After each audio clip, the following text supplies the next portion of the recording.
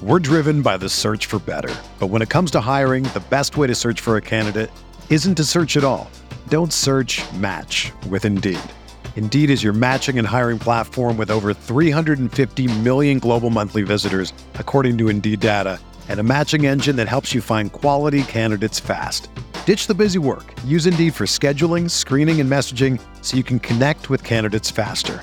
Leveraging over 140 million qualifications and preferences every day, Indeed's matching engine is constantly learning from your preferences, so the more you use Indeed, the better it gets.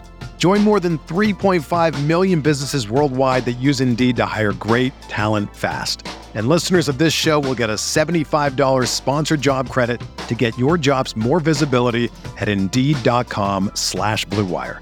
Just go to Indeed.com/Blue Wire right now and support our show by saying that you heard about Indeed on this podcast. That's Indeed.com/Blue Wire. Terms and conditions apply. Need to hire? You need Indeed.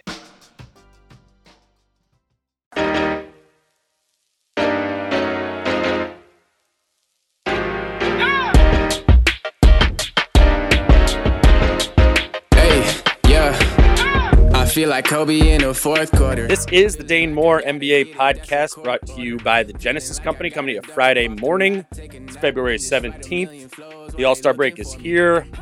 Kyle, I looked this up this morning. It's been 61 games for the Wolves thus far this season in only 121 days. Isn't that a wild number? It absolutely feels like it too, right? I was thinking about this last night.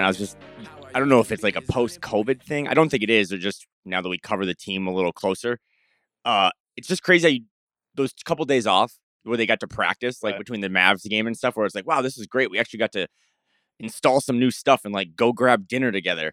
It just doesn't happen anymore. I feel like the NBA season, they didn't add games by any means, but the season is just, I was just thinking of like Popeye's Gate. Like that seemed like it was seasons ago. And it was like, no, that was this season. They also had a players only meeting. They also were good. And then they were bad. And then they choked and they traded. It's just crazy. So I think everyone last night, I flew in. I got in like 45 minutes before the game. So I was at Target Center last night hanging out with you, and everyone there, whether it be team people, players, everyone needs a break. So this All-Star break could not have come at a better time. Yeah, it looked like it last night. And you know, obviously the end of that game, I don't know if it's running out of gas, and I'm not making that as an excuse. Like Washington had to play the game as well. So it's I mean, everyone's tired. I guess the Wolves were the more tired team, and they let this one slip away because they were leading that game.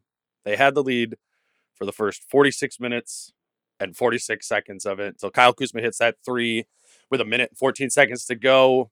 Here, honestly, sitting there last night and being like, okay, one more podcast before the All-Star break. It's like, this is going to be a win. Anthony Edwards has 18 points in the first quarter. Like, we're moving in the right direction. Like, let's go into the All-Star break and move on. But it's just it's another game this season that has been a little too frequent that I think is kind of emblematic of this season where we're at now as you enter the All-Star break, which is it's undeniable that there's been flashes of this team that really impress, right? But ultimately, it's a bit underwhelming, and I think that's what that game was last night. So let's talk about the game last night. But also where this team is going into the All-Star break and kind of what we anticipate changing, what some of the players and coaches talked about needing for the end. I mean, what just stands out to you either about that game and kind of about that game and how it kind of encapsulates these first 61? Well, for legal purposes, let's just say this right now. That was the worst loss of the season. Like no optimism on that. Like just all you had to do was, it kind of reminds me of when let's get the other Kyle, his opinion on that. You guys are battling for playoffs and everything is so tightly packed. To be up like this in a game and not be able to close out is even more of a sting, I guess. Oh, yeah, super. I mean, we've done it time and time again. It stings like hell. This one's the worst, but, I mean, what are you going to do? You got to move on. There is a even sadder Kyle, not in the room, on the recording, but I remember, actually it was in Portland. Do you remember when that was another really bad loss this year, and Kyle Anderson had the quote, he's like, I learned early on in the league, when you're going through hell, keep on going. Yep. And he just has these like really kind of like depressing sort of statements, but it's because he is such like a jovial guy, right? Like, I think he actually means that in a positive way of like, actually, we just need to move on. And that's kind of what we needed to do all season, which they kind of have. They haven't really strung together disastrous games, right? Like there has been a lot of these, but to be 31-30 at the break, like they've obviously had successful games as well. Yeah, every time they get punched in the face, they respond, but then every time they're ready to, win the belt, then they get punched in the face again. Yeah. Right? But no, last night's game reminded me of like the intermission kind of shooting challenge you do, right? Where it's like the layup, the free throw, the three, like you get one shot, and it's like if you just do the layup, you get like $1,000. But the Wolves are like, you know what? No, let's try a 3/4 shot to win $10 million and then just airball it out. Again, worst loss of the season. They come out, they're up, I think 30-10. You said they're up for 46.5 minutes.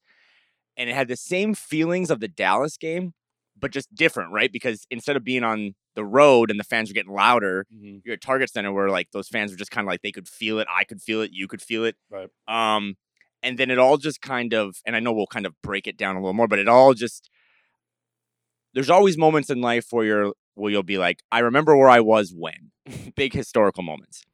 I will remember where I was with 3 seconds left on the shot clock, and Kyle Kuzma is completely draped by Anthony Edwards and just kind of throws this knuckleball up from the top of the key and hits this three to take the lead for the first time in the game. It was a 1-point lead with 1:10 left. Does not matter. That was it. The game was over at that moment. There was nothing the Wolves could do because it was just, Kuzma was terrible. I think he had 2 long air balls from the corner. I don't know if you heard it in the locker room afterwards, but it was like that dude was like 0 for 18. And then he's not wrong. He's not wrong. It was just a back break. What was Kuzma? He was 4 for 13 from deep. It was just, and then the way that they closed it too, that was kind of deflating as well because I thought Rudy played. Obviously, Ant came out and was awesome, like almost 20 in the first quarter. I thought Rudy had one of his best games. He was low-key dominant. Porzingis just had really no answers for him. I think Rudy had 7 offensive rebounds, which were big, gets you another possession.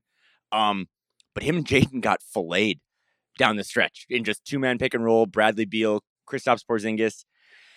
And it's just a bigger thing. And I know they talked about it in the post-game locker room. I know we talked to Mike Conley about it too. It's just this idea that they just don't have like a killer instinct. They just don't have. The Wizards were ready in the first quarter to go to Cabo. The Wizards were ready in the third quarter to go to Cabo. But they're also competitors. Like they really, like if you just give them enough space and enough rope. Bradley Beal just took the rope in the fourth quarter. He was as good as Ant was in the first half. Bradley Beal was the best player on the court. And he isolated and kind of cooked Jaden, cook whoever they put on him, hit that 3 then to make it 4 with like 40 seconds left, and that was game.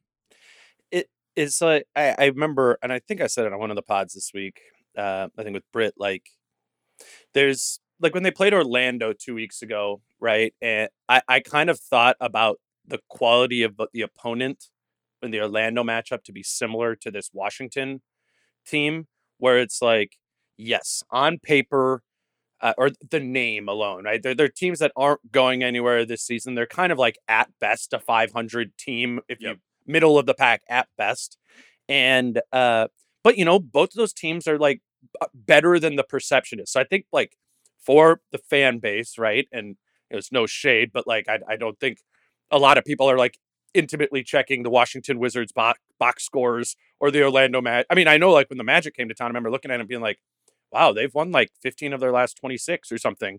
And Washington was kind of like that too. And so it kind of sets up the fan base, I feel like, for this letdown if and when it happens.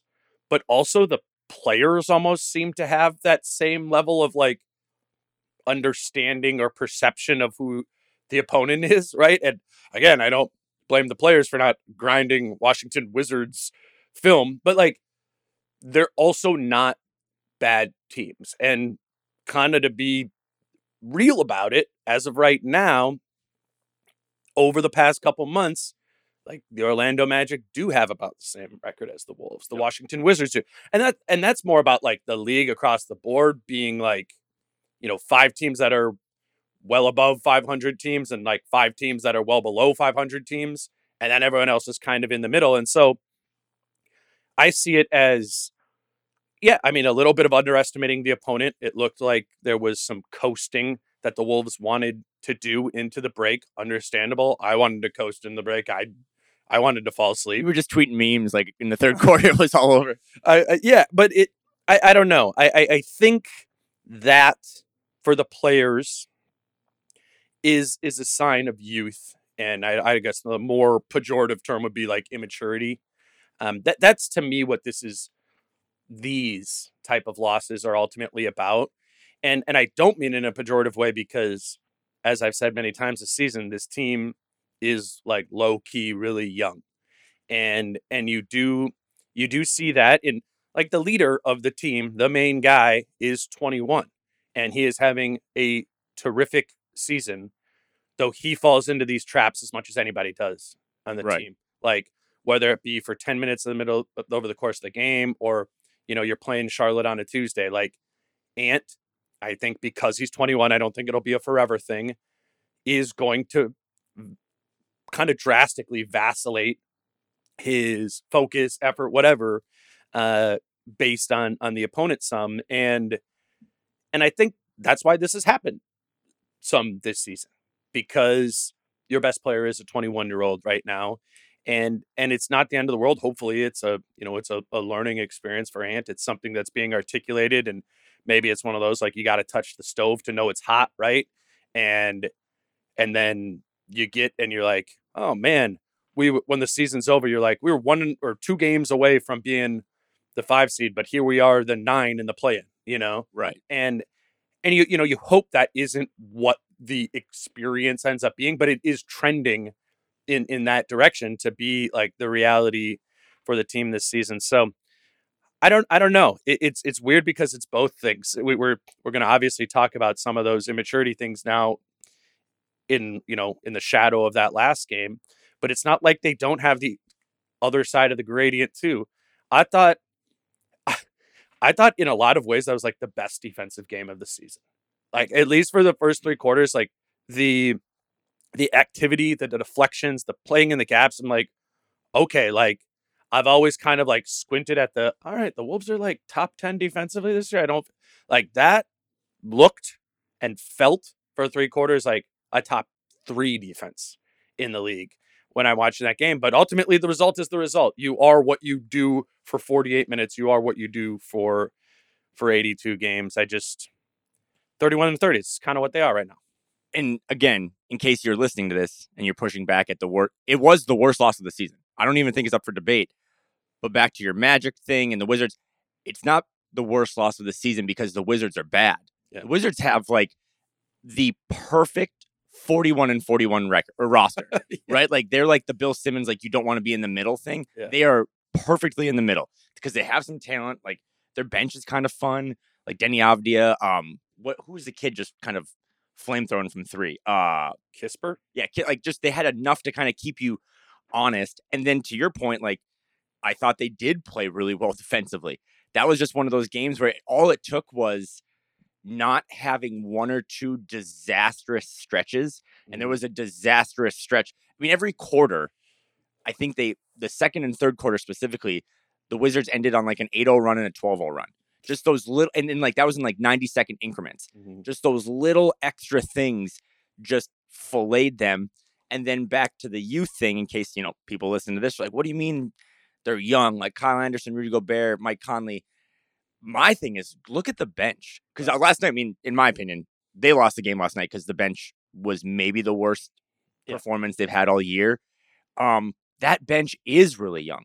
It is Jalen. It is Nas. It is Jordan McLaughlin. It's, Nikhil now. Obviously, Tayshaun Prince was in there a little bit too, but just they got nothing from the bench. I really, truly thought, as much as I like Nas Reed, it was probably the worst Nas Reed game of the year. Mm-hmm. And then it forced Finch to have to play those. I mean, I think all the starters came in with 10:30 left in the fourth. Right. And he was just like, this is all I got. I mean, it wasn't a great Finch game either by any means, but he's like, I only can trust 5 guys. Yeah, I think it's interesting with the Jalen and Nas. Like, I would point to that as immature, like one of the immaturity elements or youthful elements of the game.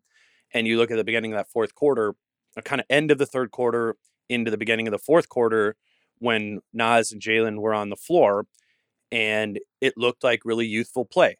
But they were surrounded by Mike Conley, old. Yep. Kyle Anderson, old. Torian Prince, old.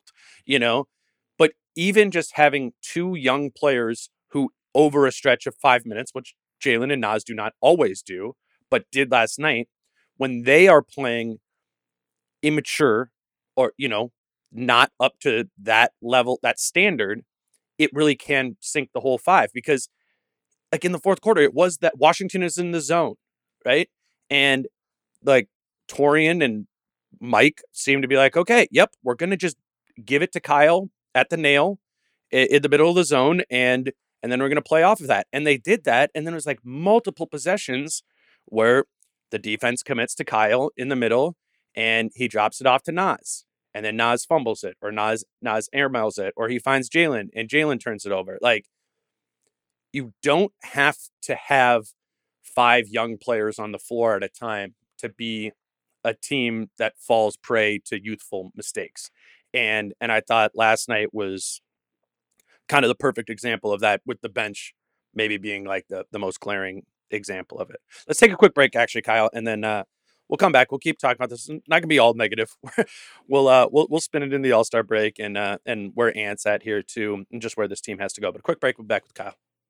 Today's show is brought to you by the Genesis Company. The Genesis Company is the MVP of the business game. With their advanced marketing techniques, they've helped over 300 brands generate over $3 billion in retail sales. So if you're an entrepreneur with any size brand or product, they're the best in the business. And for being fans of the pod, they're offering free access to their proprietary AI technology that helps founders uncover the true potential of their brand. Find out how big your brand or product should be. Don't let your competition steal the lead.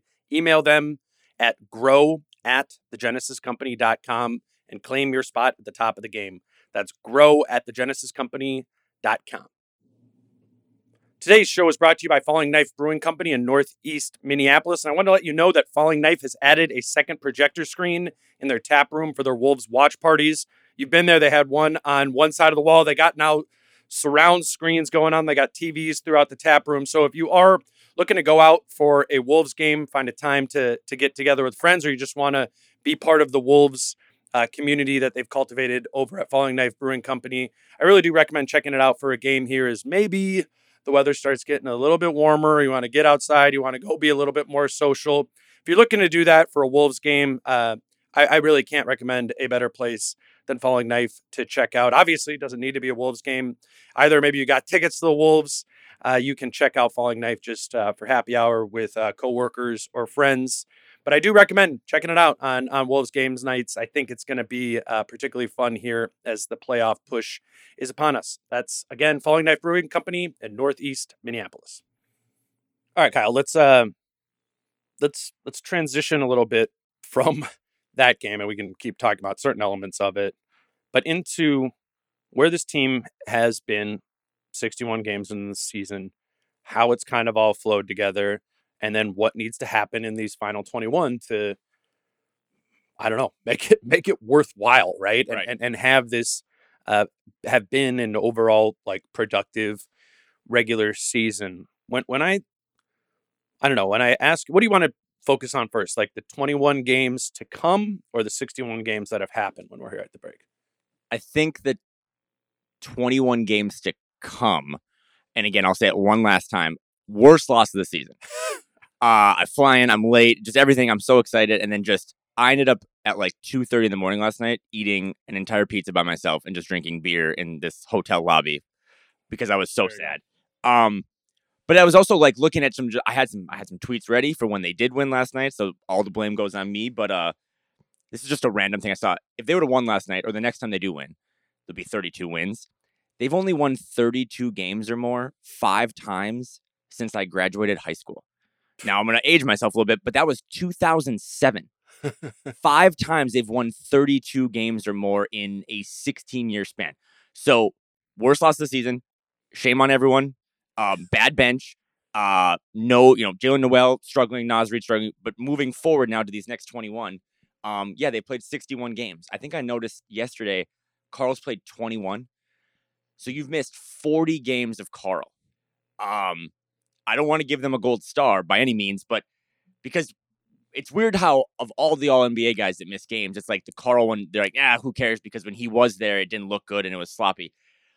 Last night's game was just another one of those examples where we've talked a lot. You and Britt have talked a lot about staggering Rudy and Carl when Carl comes back. And that should hopefully be, maybe a week or two after All-Star break. We don't know. I was thinking last night, it would be great to just stagger Ant and Carl for 48 minutes. So you got a guy out there who can score. Right? Because I don't think the bench, I think the bench went 2 for 10 last night from 3, 2 assists, 7 turnovers, and like 1 steal and 2 free throws. It was just, they didn't have a bench. And if you would have had another All-NBA guy out there, an All-Star that could have got you some buckets to not let those 8-0, 10-0 runs happen. An All-Star scorer, too. Yeah. And I mean, part of what we can talk about in this time, and you don't need to totally dwell on the Conley versus D'Lo stuff, but again, my opinion has been that I think Conley greater than D'Lo for this team, for this roster, for this season. But it's not a black and white thing, right? There's going to be games in which D'Lo's style of play for that game would have been more beneficial to the team than what Conley could bring. And when you talk, that's exactly what goes in my mind when you bring up, needing to have a scorer on the floor for 48 minutes, having someone out there when Ant isn't.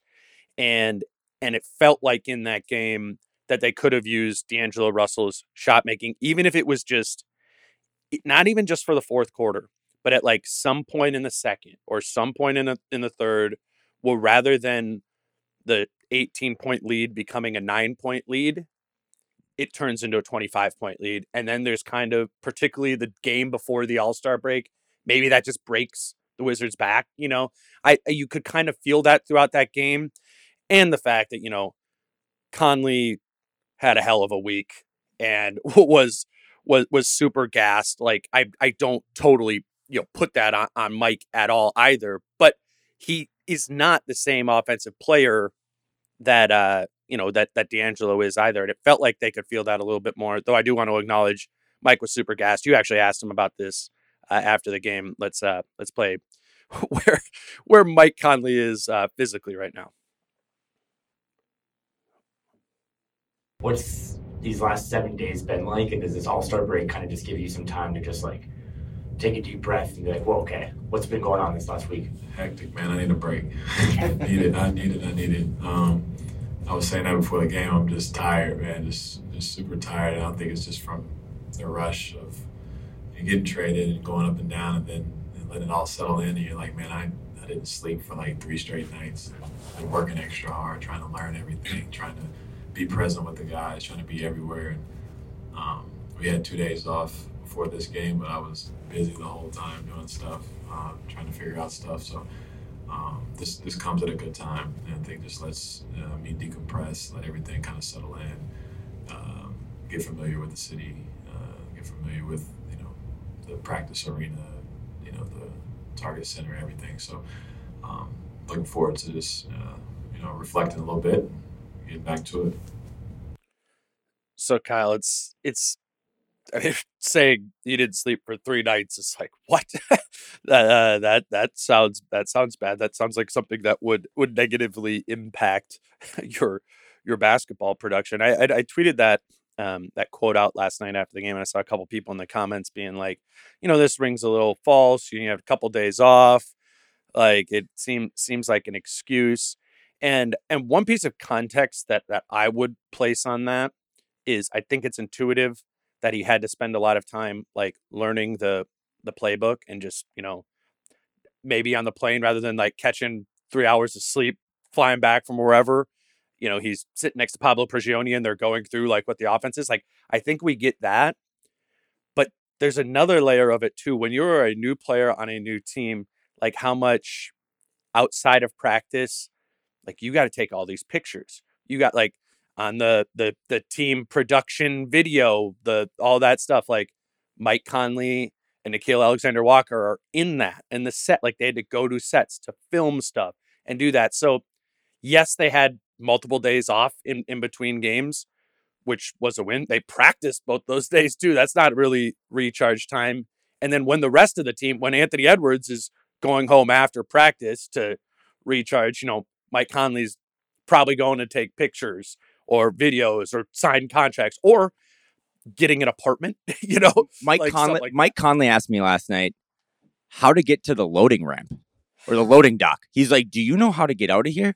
And I was just like, I wanted to I don't think I can hug you, but I would like to.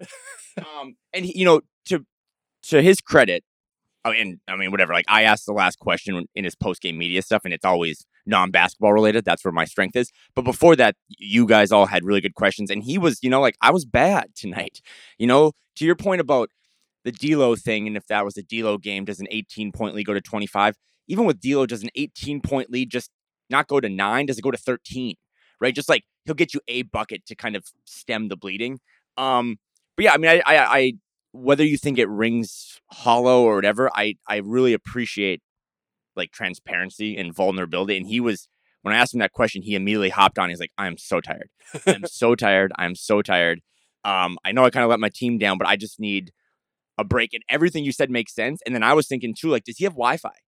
You know what I mean? Like, he talked about with Ant the first day he was there. Like you said, Ant went home to hang out, recharge. Well, Ant went home to play Call of Duty. He wants to play with Mike. Like, does Mike have Wi-Fi? Where does Mike live? Like, Mike has so many things. I know, like, Mike has, like, his wife was in town. He has kids. Trying to figure out putting him in school. So I know that sounds like a lot of excuses, but I always try to come on these pods at the end of the week and be like, these dudes are human beings. And Mike Conley last night looked like a human being that just needed a break. I don't think he's going to Cabo. I think he might just be going to, like, the mall. But, no, it struggled last night. He was not good last night. I thought he was pretty good in the Dallas game. But offensively, if you look at the box score, yes, 0 points. Mm-hmm. I did think, though, again, there were some moments in that first half where he just showed an ability to connect with Rudy that no one else has really demonstrated. And that's the counter D'Lo thing, right, too, where, again, I guess we're just rolling through our tweets, but, and I guess this is me admitting that I do occasionally check the comments on them. But, I was like, at the end of the game, I'm like, I don't think you can complain much about what Anderson, Gobert, McDaniels, and Edwards did in that game. This one feels more on Conley and the bench, is what I said. And I saw like multiple people like, well, he's involving others in the offense. Like, just because Conley isn't scoring, that isn't, and maybe that's fair. And for me too, is like, I need to connect the same type of value to Mike Conley or recognize the same type of value I do with Jordan McLaughlin. Like, with Jordan McLaughlin, if he plays 17 minutes, goes 1 for 2 from the field, but is a plus 17, me and Jason are on here like, J-Mac, you know what I mean? Like, that's like, I'd say that for myself to be like, I need to adjust my vision for what we're expecting out of the point guard position, because that in and of itself is totally evolving, because 1, Conley and D'Lo are different players, but 2, Ant's not playing the point anymore. Right. And part of that is J-Mac being back, and Ant was kind of forced into that by necessity. D'Lo wanted to come off a ball more often. But this, for 3 games at least, it's a lot more like traditional quarterbacking of the offense between Conley, McLaughlin, or Anderson. And that's a little bit different than when your quarterbacks were Anderson, D'Lo, and Ant, right? Like, it's a different style, and I think we need to attribute a different responsibility or expectation to that. Though I'm still figuring that out, and I do still think that Mike Conley, tired or not, holds some accountability for going 0 for 6 from the field and not scoring any points in however many minutes. He kind of had a Ricky Rubio line, right? Because he did have 6 assists, led the team, but he also had 0 turnovers. Yeah. I think he might have been the only player on the entire team that didn't have a turnover last night. And then you look at Ant, who had 3 assists, but 6 turnovers, right? So the not scoring thing is unacceptable, right? You just got to be able to get a couple buckets. He said, too, post-game that the zone kind of threw everything off, that he was actually... Wasn't it against the Mavericks or something that Ant was like, I want Mike to shoot more. But then last night, Mike was like, I kind of want to shoot more, too. Like, I'm not scared to let it rip. It's just the zone and everything kind of put you in a blender. That's a good point. I asked Rudy about that after the game, because it was like, the rhythm of the game through 3 quarters, even though like Washington was staying in the game, like I was saying with the deep, I'm like, okay, yeah, this lead is not expanding, but I am seeing impressive defensive possession after impressive defensive possession. And that was meaningful. And then that just like went away. Like if we just sat down right now and we watched the like 80 defensive possessions, just that side of the floor, we'd be like, what the hell happened on these last 20? Like the first 60, and I think what did happen was, and credit to Washington, they threw that zone out there and it completely impacted the rhythm of the Wolves offense, which I was theorizing in the moment. Like, I think that impacts their defensive rhythm. And I asked Rudy about that after the game, and he kind of, or very much concurred.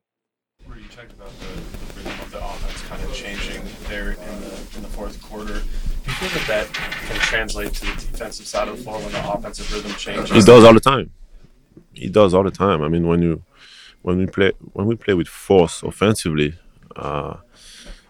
magically we're able to set our defense, and we don't give up those layups to guys that are drivers. We don't give up those.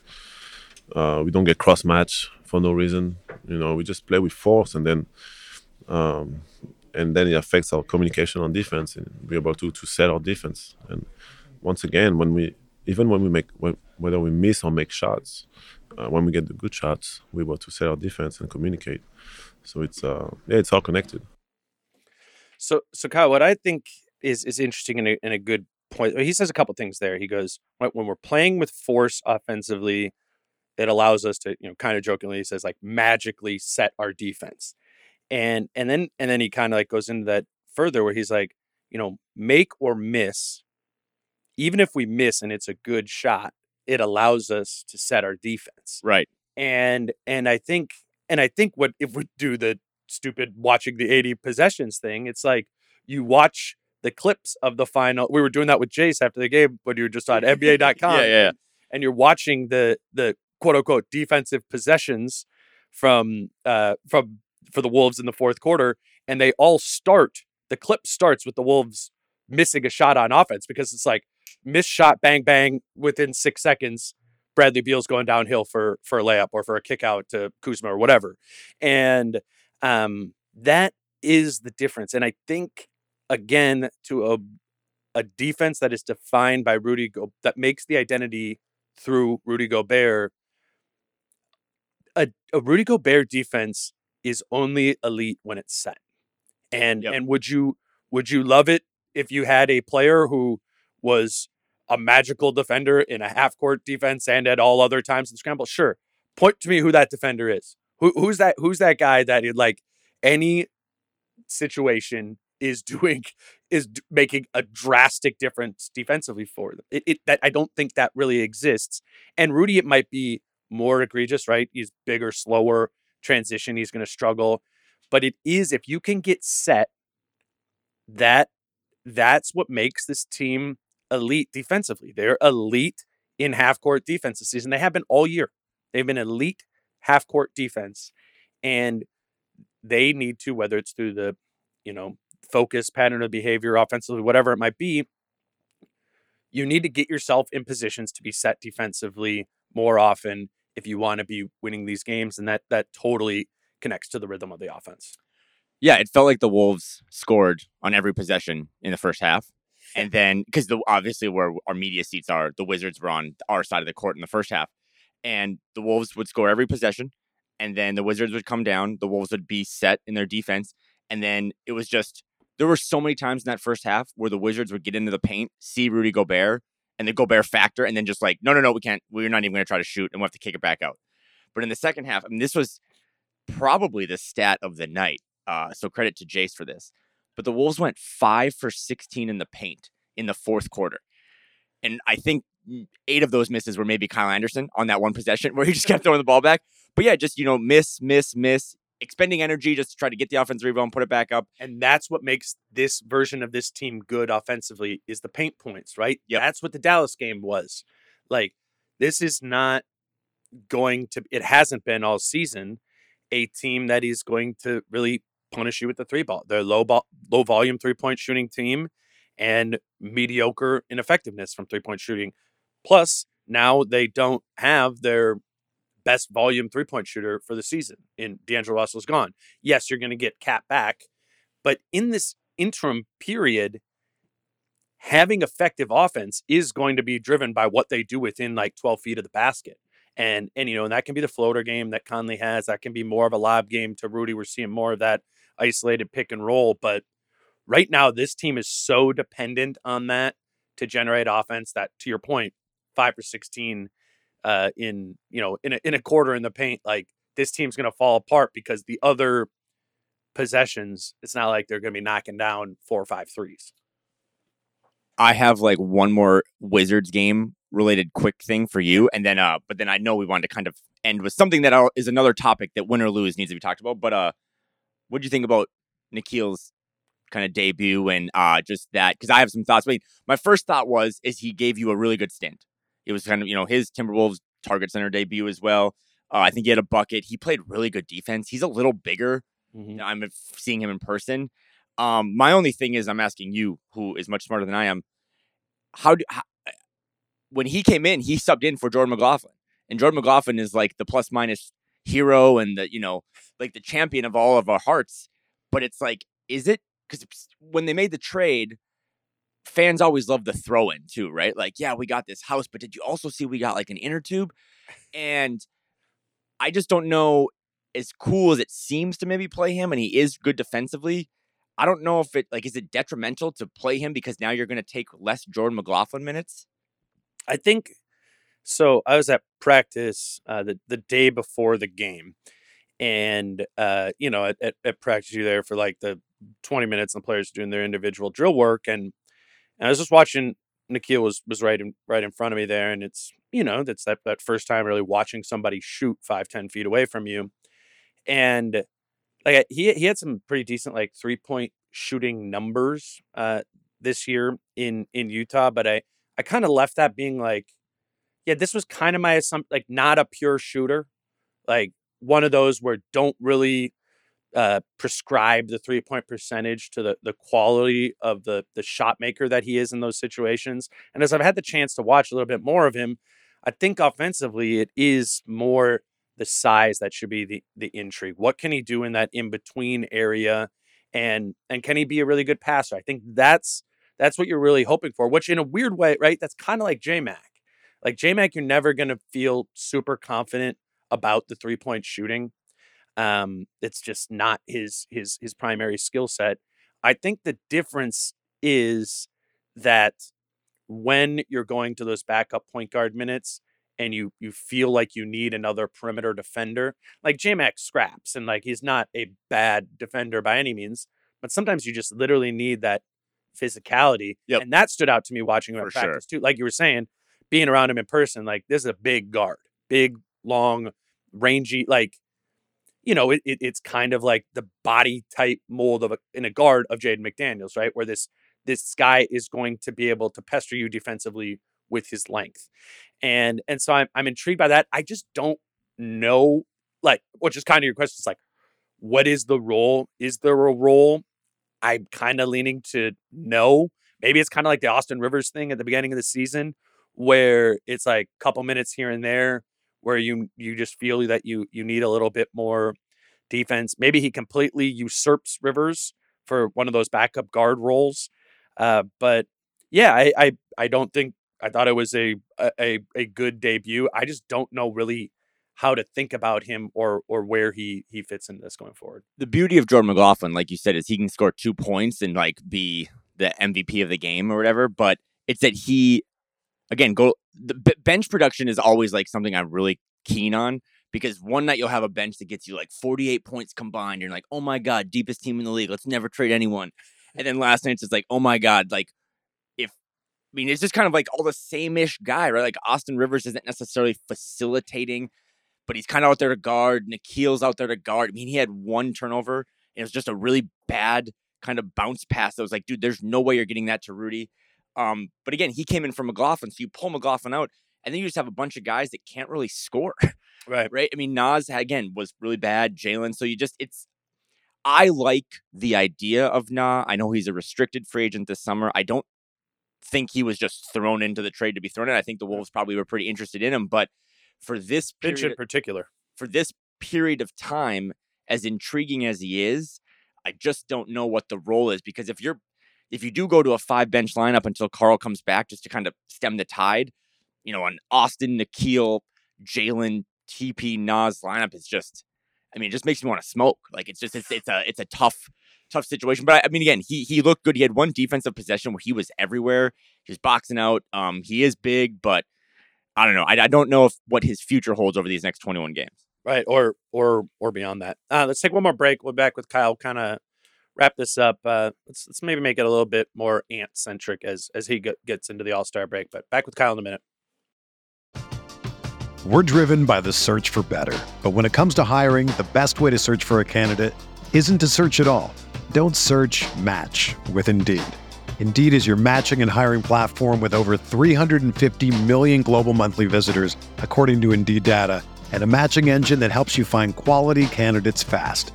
Ditch the busy work. Use Indeed for scheduling, screening, and messaging so you can connect with candidates faster. Leveraging over 140 million qualifications and preferences every day, Indeed's matching engine is constantly learning from your preferences, so the more you use Indeed, the better it gets. Join more than 3.5 million businesses worldwide that use Indeed to hire great talent fast. And listeners of this show will get a $75 sponsored job credit to get your jobs more visibility at Indeed.com/Blue Wire. Just go to Indeed.com/Blue Wire right now and support our show by saying that you heard about Indeed on this podcast. That's Indeed.com/Blue Wire. Terms and conditions apply. Need to hire? You need Indeed.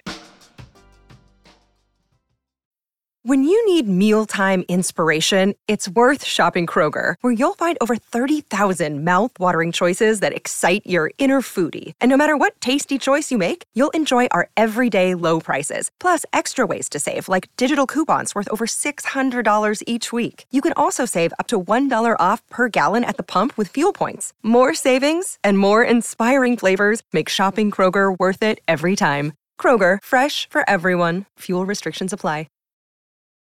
All right, back with Kyle Theige. Kyle, we were talking about what miscellaneous things we wanted to hit on in this game outside of the fact that it's the All-Star break and outside of the fact that they let this one slip. And you're like, should we just be talking about Ant more often? And I don't think it's that you or we've been skipping Ant, but I just consistently, game after game, maybe not for 48 minutes, but every game I find myself pretty blown away by what he is and how quickly he became it. Again, just like bigger picture, I believed this version of Anthony Edwards was in him, and I would have bet a lot of money it would come.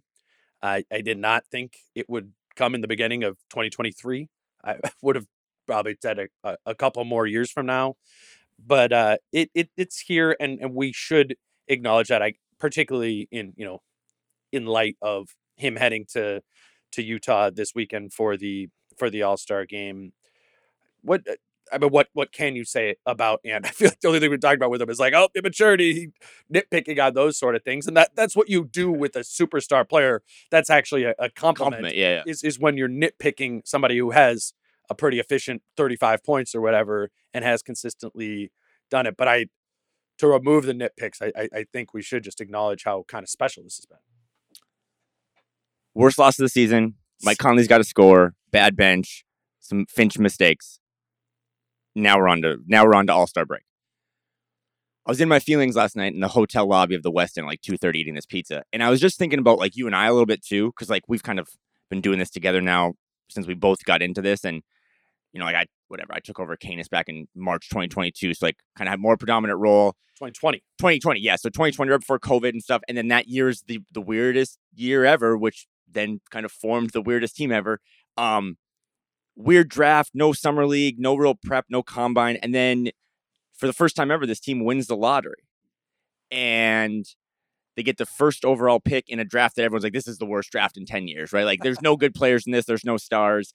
it would actually, I mean, I remember things, I am so petty. I got to work this out of my system. People being like, I would rather have the second pick in this draft. Okay, you're an idiot. No one would ever say that about any other draft or about any other team. And they go draft this kid who, right before the draft in November, I mean, do you remember the draft was in November? Yep. It hasn't even been 3 full years.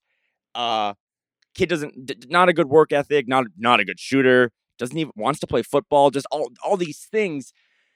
And I was just thinking last night, look at how far we've come in like 26 months. Yeah. You know what I mean? Like, he is the best player from that draft. He is an all-star. He is borderline all-NBA. We've talked about how many games Carl's missed. I always think, like, where is this? What's the record of this team if Ant doesn't take a leap, right? Like, every night that he has a big game, I mean, even last night, it's like these tweets come on. It's like the only other players to ever do this were like LeBron, Luka, and Ant. And you're like, Jesus. Like, he's top 10 this season in points, steals, field goals, 3-pointers, and 25-point games. And I just thought of this because I'm going to Hawaii tomorrow. He can't rent a car in Hawaii for 4 years. Like, he has to take a cab on the island of Maui. Like, that's crazy. And is he immature? Yeah. Everyone listening to this has either been 21, is 21, or will be 21. I don't even want to tell you what I was doing then, but it was terrible. It's an incredible, they really did have this opportunity to draft a franchise player, and he has been everything you'd want. He's a gym rat. He's only consistently got better. Is there immaturity still? Yes. Is there things to work on? Yes. But, whether it be a Tatum or you watch around the league, these guys don't even really get their prime until they're 25, 26. Mm-hmm. And this kid turned 21 5 months ago. So it's just, and again, the reason we got to bring it up is because we've been doing a pod now for like 6 weeks where we're like, I think he should be an all-star. He wasn't an all-star. He wasn't in the reserves. And then when they announced kind of the injury replacements, it seemed like that kind of went under the radar a little bit. It's not hyped up on TNT and stuff. It's just kind of like, oh, hey, by the way, Anson. But it should be a moment to celebrate even after a bad loss, 31-30. But you have a bright future. I mean, I've always joked that I kind of thought he saved the franchise for better or worse. I mean, just he's so marketable. And in a league where it's all about guards, really, right? Like, even I know Jokic is going to win his 3rd MVP, but at the end of the day, it's just guards and people who can score that really kind of give you that possibility to contend and win championships. And I don't know if this team will ever win a championship. I've joked, like, I tell my therapist, like, I might never see them win, but he at least gives you a chance. And last night sucked, but I hope this weekend is a celebration for him to be on the same stage as some of these other young guards, Luka, Shea, Tatum. I think this is a really cool opportunity for him, and it's been really cool to cover you and I for these last couple of years, and it's exciting to think of where he can go moving forward. Absolutely. I mean, I guess, yeah, to tie it into the personal element of it for us, it was on my flight back from Denver, I was like, all right, what am I'm not gonna. I normally on the flight back, I rewatched the game, and it was the Denver game where they lost by like 50. I'm like, I'm not rewatching that. So I was sitting there on Netflix, and I was like, I'm gonna watch The Last Dance, like just the episode 1 of it. I haven't rewatched or watched back in March 2020. That's like or April 2020, whatever that came out, and and I am not making an ant to Michael Jordan or Jaden McDaniels. That's for me. Yeah. You can take that. But again, from a personal element of it, which I didn't think about at the time when I was watching it live, there's just a lot of the beat guys, the Chicago Bulls beat writers, 20, 30 years later are on that. And like, I was just, they're just kind of talking about how this was such a cool and special experience for them. And as we know, you kind of get a little bit more behind the scenes when you're there, which I'm sure was amazing for Jay Adonde, right? When in 1994 or whatever, when he's covering Michael Jordan and the Bulls, and I'm just I'm grateful that whatever Ant is or will become, that I got to see it, from the beginning, and that's it's just a cool and special thing to be able to track. And I think that I don't say that to mean that that's all that different than what the fan base is doing, or getting to do, and going to Target Center, watching the games on TV. But Um, I believe it is the beginning of something special, even if I spend all this time nitpicking on Ant, and you point out the you pointed out the turnovers, or you point out some of the immaturities and stuff like that. This is a kid that is going to very much define my job for Yeah. this period of time, and that's cool. I'm excited to do that, and this is the first real um marker of that will show up on this basketball reference page of 1X All-Star, and I know that 10 years from now, when we are both much older, there's going to be a lot more of those on his basketball reference page. There's going to be a lot more of those tweets that you just read off about the Luka and LeBrons and one like that. And that's just, it's a cool thing. And when we're in this, whirlwind of 61 games in 121 days, we forget that, right? You live in the moment of like, oh man, they played a zone in game 61, and that we spent 16 minutes of the episode talking about, did they have enough spacing against the zone? It's like, and I love doing that stuff, but the overarching theme of the team is Anthony Edwards, and will be for a long time here. And I'm impressed by the season that he's had, and moreover than anything, the thing I'm most shocked by is how much he's become a leader at 21 years old in his own way. And I say that just from the eye test of what I can see watching the games, what fans can see there too. I mentioned this before on other episodes, but maybe because we're talking about it again, I've had numerous players unprompted, like, just come up to me in the hallway or whatever, you're there at practice in the locker room, and like, I think you guys might not see how much leadership Ant is taking on here. And they give a little anecdote of why that's helpful for them, or why this did that. And that element being something you question Ant having, or not knowing he could even have, is pretty important to be here right now in the beginning of 2023, when he was drafted 26 months ago and is still half a decade away from being able to rent a car in Hawaii. That matters. And it's not an excuse, but it always makes me think. I was thinking back to Austin Rivers' pod when he had Ant on I think it was called Off Guard. And Ant talked about like his, I think, off-season training, and that he just doesn't take a lot of days off because, admittedly so, he still eats like a 21-year-old. And if he takes 4 days off, he's going to gain 10 pounds. Who among us? But, the Gobert trade, we're just never going to stop talking about it. That also defines your job, right? It defines my life, sadly. And I just wonder if, whatever you think about it, or whatever you think about any of the stuff that's going on, I think Anthony Edwards, how do I say this without being takish? I think the Gobert trade, no matter what you thought of it, helped inspire the leap that he's taking. Because I don't know what Anthony Edwards looks like if he's on the Hornets. Right? Like, I don't know what Ant is like in a setting that's not everything is must win. Or like, you know what I mean? Like, I don't know what Ant's like if you put him on a team for 2 years where they're 25 and 57.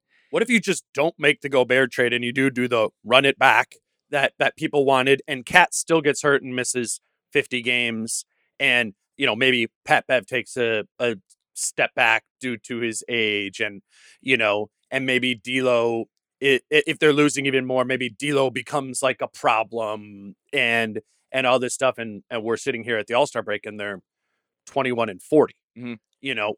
I agree with that Ant, I get, probably because he's young and somewhat immature, would have had nowhere near what this season is, just because of the confusion of those vibes. Right. And this, at a minimum, the Gobert trade, what it has done this season for all 61 games is put the utmost focus on winning. And maybe that's just not having your first round pick, so you have no incentive to do otherwise.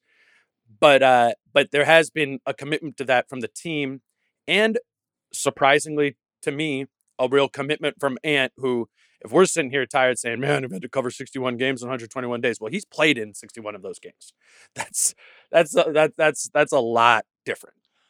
I just think for every Shea Gilgeous-Alexander who continues to develop and continues to just ball out, but his team is never expected to win a game or just there's no expectation right now, there's 10 lottery guys or whatever that just kind of flame out. And again, this is under, if you listen to me, you know, like this is under no circumstances saying that the Gobert trade was a win. It is kind of like the Wiggins trade when you give the pick. It's like, you're never going to win the Wiggins trade, but can we still kind of make it work for us to have D'Lo? And It did. I mean, I think it's a random stat. I think D'Angelo Russell played in more playoff games than Jimmy Butler in Minnesota. Like that's kind of a random. I mean, 6 is greater than 5, but the Rudy thing, it put an expectation on this team and a demand, and we'll never know, actually, maybe, but it does make me think that continuously, maybe that was the conversations last July, putting Ant in meaningful games is something that, yeah, they lost to the Wizards, and now everyone's sad. But when he's 24, that shit will matter a little more. That this kid, for the most part, outside of his rookie year, hopefully will never play in meaningless basketball games other than Sunday in the All-Star game. But that could be something that, again, it is fun. Like the Wolves don't play for a week. Go look at his basketball reference page. Just go Twitter. Just look at some of the stuff that this kid has done. And if you're a real fan of this, and I know you are listening to this, it's just crazy that it's already happened compared to what you thought when he was drafted and he was this kid out of Georgia who just wanted to, hold a football, not a basketball, and had no leadership qualities whatsoever. Went to 6 months of college, right? Like he doesn't have a degree, he doesn't have a business, like he doesn't know how to lead. And he's had some missteps along the way. But I always think back to that night when Rudy Gobert was, the post-game thing with Katie Storm, and he's kind of a rigid human being in general, and Ant goes out of his way to like prop him up, right? Or Ant drops, 40, and the first thing he says is like, all credit to Jaden. Or, when he just is pouring, wasn't it last year when Carl had I think it was the Carl game when he dropped 60 in San Antonio. Right. Ant's behind him pouring Dasani waters on him. Like, I know this sounds sappy and stuff, but that's what this weekend's all about now. We're done with drop coverages for a week. No one has to listen to Dane say that stuff. It's all about just kind of enjoying the fact, and I go back to how he didn't make it originally, but he is an all-star. We will never remember how he made the all-star team. We'll just know that on Basketball Reference, he's an all-star, and I think it's worth this weekend, no matter how you feel about last night's loss, just enjoying the fact of how far this kid has come, and the Wolves never get it right, ever, and they got this one right. This is kind of random. Karl-Anthony Towns has played 503 games for the Timberwolves. Is obviously on the current roster, the player who has played the most games for the Timberwolves franchise. You know who's second? Is it Ant? It's not Ant. It is Nas at 220, but Ant is third at 205. And so we'll probably how many games Kawhi's missed this year, and he still made. Yeah. So it's I guess that kind of connects to D'Lo. What triggered me to think of that was the Jimmy versus D'Lo thing, in that, like, this is all still so new. Yeah, there's so little tenure here, even to Chris Finch, obviously to Tim Conley, so little. Rudy Gobert, Mike Conley, right? Like, there are real expectations on this team that I think are fair to be put on it. They signed up for that by making the trade. The context is, though, that your best player is 21 years old, and that this group, well, we were talking about immaturity, youthfulness on this team. Like, you know who it is after, like, it goes Cat, Nas, Ant, and then the next most tenured players are Jaden McDaniels, Jordan McLaughlin, and Jalen Noel. Like, that's the continuity of this group. And that will change over time. And it won't take 4 years or whatever, like it did, because, Jalen Noel didn't even play. Those are games played. Jalen Noel got DMPs a bunch of the time. I just think we need to remember that in the greater context of this, how new this all is and how definitively young the tenure of this group is. And again, I go back to just a hot take, that no one will ever be able to prove right or wrong, but that putting Anthony Edwards, a kid who they overemphasized some of his, negatives coming out of college, but putting a kid that didn't have a lot of, maturity growing up or didn't have a lot of structure or didn't have a lot of basketball reps, putting him in meaningful basketball reps seems like something that maybe now we're frustrated about, or last week we're frustrated about, or, in July of 2022, we're frustrated about the Gobert trade. But when he's 24, 25, I mean, you can have an Anthony Edwards conversation, by the way, without having to loop in Carl. Like, Carl's still really great. It doesn't have to do with that. But I think Anthony Edwards is the first time you really have, in Vegas last year, right, with Mark Lowry, dropping the C word, like championship. Like, it's the first kind of time like that. This is the guy that gets you one of those, maybe, on a long shot. Yeah, so, it's not Rudy Gobert. Right. Yeah. And again, like the Rudy Gobert trade for Ant might just be, if Ant's my son and I took 4 jobs so I could send Ant to Harvard for 4 years, I'm going to be poor and it's going to suck for 4 years. But I'm just trying to get my kid an education so that when he is 25, he's going to be able to go out there and lead, be the face of the league. So I am really happy for the kid. I think you were there. You asked him the questions. I got the sense that when he didn't make it as a reserve, he said something like, yeah, people like me never get that or whatever. He didn't expect it. I think he was sad, though. Like, I think he was. Yeah. I mean, there was just talking to people around him and stuff like that. I mean, there was a real. I mean, what I do believe is his prime. What he has said is winning. I don't care. I want to go to the playoffs, and that, that's the main thing. We go to the playoffs, I'm good. I believe that is true and is the primary focus. I know for a fact he really wanted this All-Star game. He really, I mean, and is celebrating, enjoying the injury replacement. But when we were doing what we were doing, talking about the All-Star game and kind of trying to figure out where he fell in this, like, so was he. So were the people around him. And that was important because kids worked his ass off this year. Like, I mean, he has played in all 61 games and has changed the primary flaw in his game, which was inconsistency. He has a lot of other flaws that he needs to iron out over time to be that championship player, and to make it not sound extremely stupid that I compared any of this to the Last Dance. That's what I was doing after the Mavs game, by the way. That defensive possession, it was just. Yeah. But I mean, even that too, like his inconsistencies. Also, no one was saying defense in the Anthony Edwards draft reports, right? It was just like this kid's a bucket, inconsistent, bad shots. He's also, and it has to be more consistent, but he's also like, if he wants to give you a possession, he can be one of the 10 best defenders in the league on one possession. Now, it'd be great if he could do it all game, but it's just, I don't know. It's worth mentioning. And again, I said this when I was like, man, I hope he makes it. It's not about the shoes, or it's not about, the highlights, whatever. It's just the only way that the franchise is going to get respect on a national level is winning. But it's also going to be this kid being everywhere this weekend. And we take All-Star break every year. We cover this team. And a lot of times it's a full week off. Mm-hmm. And there's going to be 72 more hours of the Timberwolves in part of the party, right? Or in part of the punch bowl, because that kid's going to be there wearing a jersey, representing the franchise. And the future. I listened to Zach Lowe the other day, and he was talking about the Gobert trade again. He was like, yeah, the Wolves, in terms of young guys, like their future, they don't only really have Jaden and Ant. I was like, fuck, that's pretty cool, man. like that's, you got an all defensive guy and an all-star, and they're both under 22. So congratulations to him. He deserved it. He got there in a weird way, but he's going to be on your screen on Sunday, playing with LeBron, playing with the best players in the world. And now he is one of those players. He is one of the best players in the world.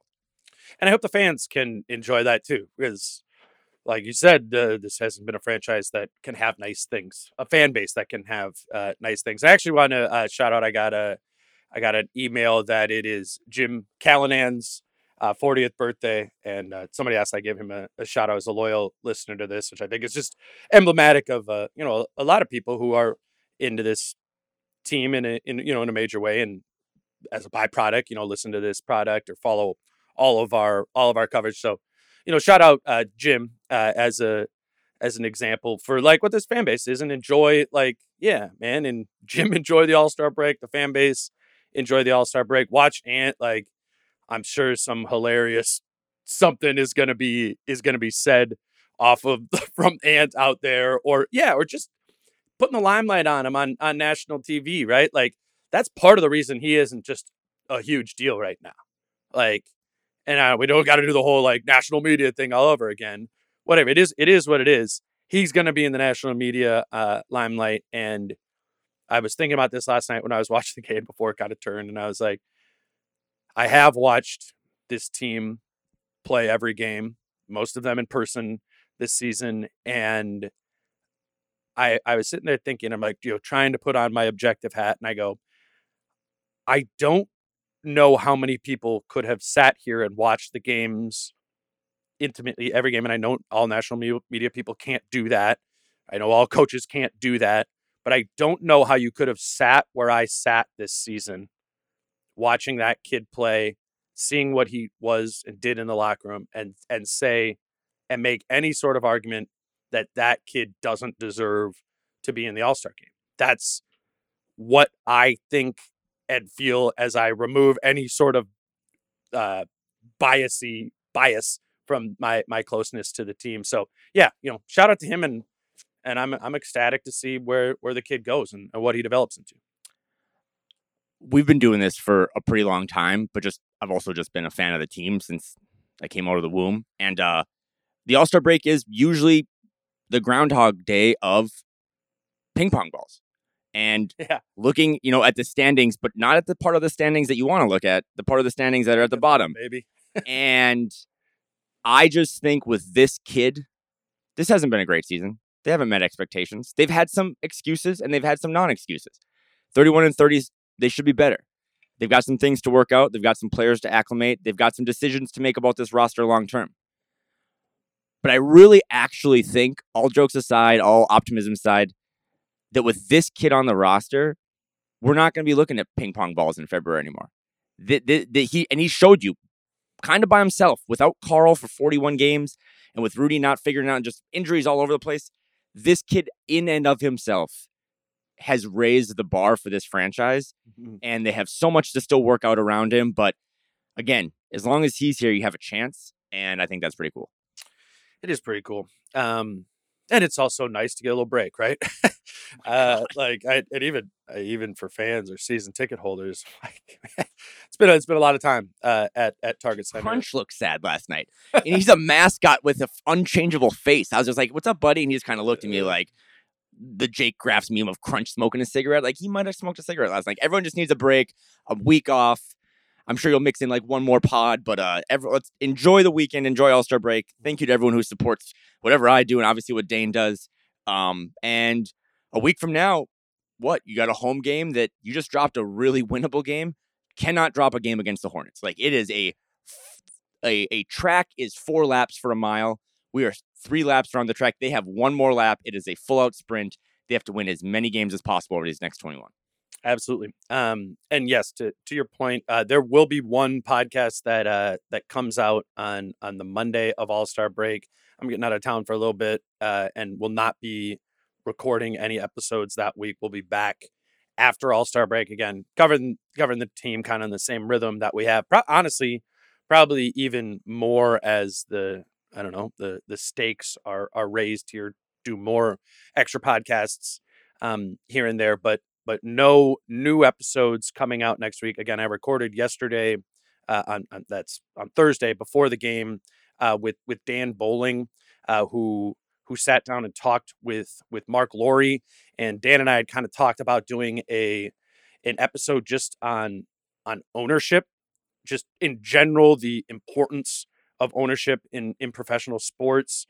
But Dan also talked to Mark Laurie. Dan has a business background, and so he can kind of come in as somebody who very well knows like the background of where Mark Laurie comes from.